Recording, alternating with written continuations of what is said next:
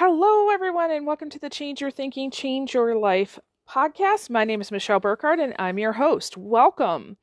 Today's episode, we're talking about 3 of the most difficult things it is for human beings, okay? Now, when I say the most difficult, oftentimes, we'll interpret that as, physical things, right? Climbing a really tall mountain, swimming a really far distance, doing something very physical, right? Like an Olympic athlete. Or we may think of something that is intellectual, right? So, I jokingly say getting a PhD. And as I'm going through this journey, I realize, yes, it is difficult, but if you have persistence, pretty much anybody can get one, in my opinion. Okay, but I'm not talking about physical or intellectual feats. 3 of the most difficult things a human being can do. I'm gonna talk about them. So I'm gonna share, what they are, and then we'll tease these out a little bit. All right, so the first difficult thing to do is returning love for hate. Returning love for hate. Okay, so what this means is, let's say it can be something as simple as somebody you know and love has some sort of offhand comment, right? So it's not necessarily hate, for example, but it is something that bothers you. Or it can be something like your boss makes a comment and now you're worried, shoot, am I going to get that promotion? Am I going to keep this job? What's going to happen? Or it could be somebody who maybe is having a difficult time and they react and say and do something and it really hurts your feelings. Or it could be, that there is somebody in your life who really is trying to hurt you. Right? They're kind of being a jerk, right? So you're going about life and everything's going just fine. And then one of these wonky interactions happens. One of the most difficult things to do is to not respond with the same type of energy that's given to you. I think the people, and I'm trying to cultivate more relationships with people that are like this, who can respond with love in the face of that seeming hate, right? That is one of the most difficult things to do. It is very easy to just return hate for hate, okay? I see this all the time. Take any one of the major issues that your society or culture might be having right now.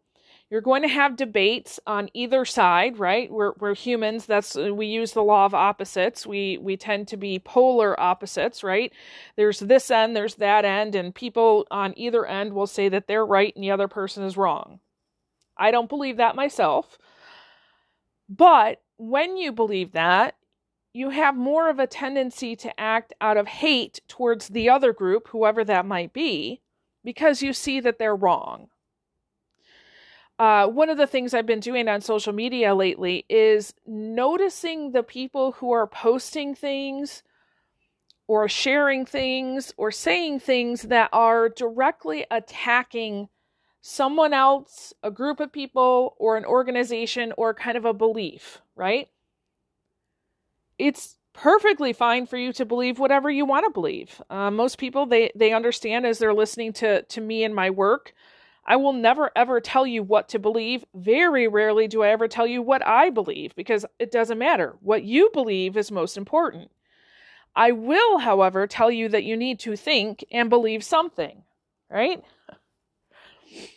So it's not so much what you believe and what the other person believes, but when someone is coming at you with this kind of hateful energy, what do you do? Now, ultimately, we would like to get to the point where we don't have any hate in our heart, and we also have no need for forgiveness, right?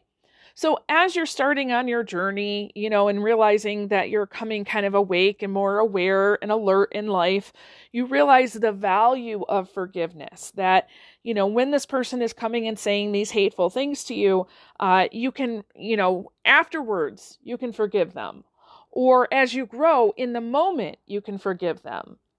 Well, you can actually get to a point where you see this person and there's actually no need to forgive because you realize they're having a moment, right? They're coming at you with this negative energy because they have fear, they have anxiety, they have something going on inside them. So one of the most difficult things a human can do is return love for hate. Now, I didn't say these were easy, right? Okay. It's probably actually easier for you to learn how to climb a mountain physically than it is to return love for hate. But it can be done. Okay, the second thing that's the most difficult is including the excluded. Including the excluded. Now, I have some dear friends of mine that this is like their superpower. They were built to do this. They have the ability to include anybody and everybody. I love that. For the most part, humans have a way of, we're tribal beings, meaning we like to find a group that, we have common characteristics. If you read Miles McPherson's book, The Third Option, he talks about in-groups and out-groups.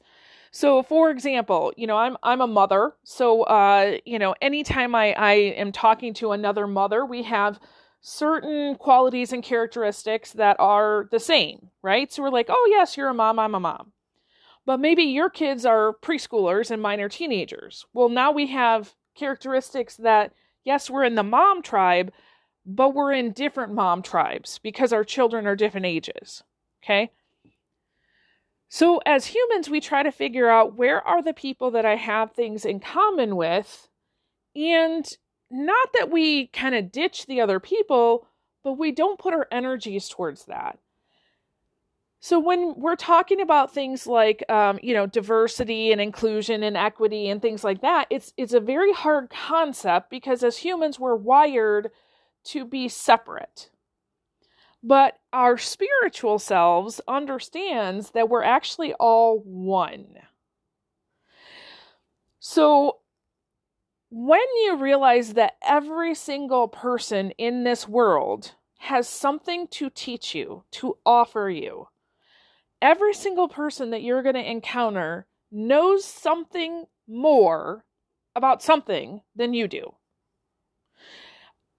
I have a past where I have taught hundreds of 3-year-old preschoolers. I will tell you this, if I ever wanted to know anything about dinosaurs, I would go to a 3-year-old boy because their wisdom and knowledge about dinosaurs was impressive. Okay? That's where I learned these kiddos have a capacity to know something way more than I do. And it's like a principle that John Maxwell always teaches. He says, look at everybody and imagine that there's a 10 on the top of their head. Meaning, we're not ranking people 1 through 10, but like you see everybody's a 10. Everybody has something to offer you. And if you go about life in that way, you become an includer. You realize we're all connected. We're all one. Everybody has something to offer you, and you have something to offer everybody. That's really difficult. But I promise you, when you live life that way, it's a very different life. All right, the third thing that I think is extremely difficult, I know I have struggled with it in the past, gotten a lot better with it as I've grown, is to admit when you're wrong. So, there's a lot of people out there who, again, this polarizing effect, can't ever admit when they're wrong, right? I am right. I am always right. You probably live with these people, work with these people, serve with these people. I tend to look at the right versus more right philosophy. So, in brief, what that means is that you look at everybody and their perspective as right, and there may be a more right way to look at things. Okay? So, each person is coming from their own perspective, their own experience. They're going to have their own belief or thought system based on what they have experienced in their life. When we all come to the table and all put those experiences and perspectives in the middle of the table, now we can come up with what is more right. So I often get people that ask me, oh, Michelle, how can you say things like, somebody being racist is right? That's not exactly what I'm saying. I'm saying from that person's perspective, that's what they have learned. That's what they know. That's what they believe, right? They're coming to the table with all of that. We have to respect and honor them. Remember, we're including the excluded, right? We're returning love for hate. When we include their perspective in a grand kind of continuum of perspectives, now we can have an open, honest communication with that person and everybody else at the table. Now, is that person right? From their perspective, they are. Is it more right? Meaning, is it more inclusive? Is it more honoring and respecting of everybody? Is it getting us to our ultimate goal of unity? No. And when you include everybody else's perspective and come together to honor each other and then say as a group, okay, having all of these perspectives on the table, what do we as a group agree to going forward? See, what happens is if you see someone, let's say with this racist view coming to the table and you think that they're full of hate and you return that with hate, there's no love. If you take their view and say, thank you for sharing, I appreciate that, and you look with the whole group and say, okay, how are we moving forward? Chances are a couple things are going to happen. Number one, because you've shared love with that person, love, honor, respect, they're more likely to change their belief system than if you show hate. Number two, because you're coming together as a group deciding what you're going to do, this person gets to decide, am I going to stay within this group? And if so, I've got to kind of up my beliefs here, right? Or they might self-select out and go find a different group that matches with their beliefs. It's kind of a win-win, right? But when you come and you tell somebody that they're wrong, and you don't admit that you might be wrong too, that sets the table for disaster. Okay? So first of all, check yourself, and I say this, because I've done this for myself. Remember, I'm never going to suggest something to you that I haven't done myself, okay? Check yourself and say, okay, might I be wrong? Or might I not have enough information? Or is there another way to look at this? I just assume at this point in my life, I'm missing out on something. So when I'm working with any group of people, I might ask the question, okay, what am I missing? What am I not seeing? Is there something that you can tell me that might help me, think about this differently? I just assume that I don't have all the information and that somebody out there has it. Okay? So coming from this right versus more right helps us to see various different perspectives and to be able to choose based on all of those different perspectives what might be more right in our life. But if we constantly look at, oh, I'm already right, and don't accept a new way to look at something, we're going to miss out. Okay? Now, for each one of these, so returning love for hate, including the excluded, and admitting you're wrong, it's easier on us if we remove ourselves from the equation, okay? So, for example, returning love for hate, realizing that this person, the way that they're acting, has nothing to do with you. When including the excluded, realizing that, you're one part in a whole bunch of people, right? So taking your importance out. Admitting you're wrong, realizing it's not about you, it's about all of us working together, right? When you have that kind of a perspective, life is so much easier. And a couple other things that I would highly suggest. Number one, stop looking to be offended. That is something that a lot of people are doing these days where, I posted something that was humorous the other day. Clearly, it was for humorous purposes, and someone came on and made a comment and said, in light of, whatever situations that are happening in the world, I think you should take this down. And I said, I completely understand where you're coming from, and a little humor goes a long way. And check yourself, why does this bother you? Right? Because in that moment, it wasn't, clearly, the post was to lighten the mood of what was happening, but this person was looking to be offended, so therefore, said what he said. That's fine, right? Another thing is, remember that you're no better than other people. Okay? You're no better than other people. You have just as much value as other people, not more, not less. And stop looking for the right answer all the time. I think that's the one thing, if I could change anything in the world, is that if I could change the way that people look at the right thing, I want to find the right thing to do. I want to find the right belief. I want to find, it's mind-boggling because there's so many different ways of looking at things. And when you say this is the only way to look at this, you limit yourself. And you have more of an opportunity of actually not even doing these three things that we talked about. I'll give you a great example. So the other day, a friend of mine posted something from her own set of belief systems, which is fine, but she did it in an attacking kind of way. And basically what she was saying is that there was a school assignment and kids had to create their own kind of god or goddess. They had been studying stories and myths of gods and goddesses in Greek and Roman mythology. And so their assignment, basically to integrate their learning and knowledge, was to create their own. Now, this person interpreted it as they were creating their own God, as in capital G, God. They were creating their own religion. Now, I totally get where she's coming from.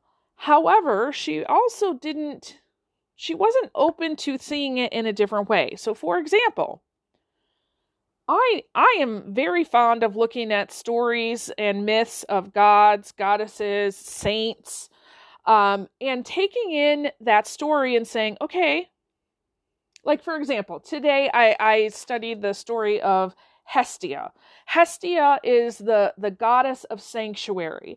And what she talks about is how to realize that your home is kind of within yourself, wherever you go. You can kind of clean up your home, you can organize things, you can make it nice, but knowing that wherever you go, your home is with you. And I love that thought. That gives me such peace. Now, do I worship Hestia, the goddess of sanctuary? No, I do not.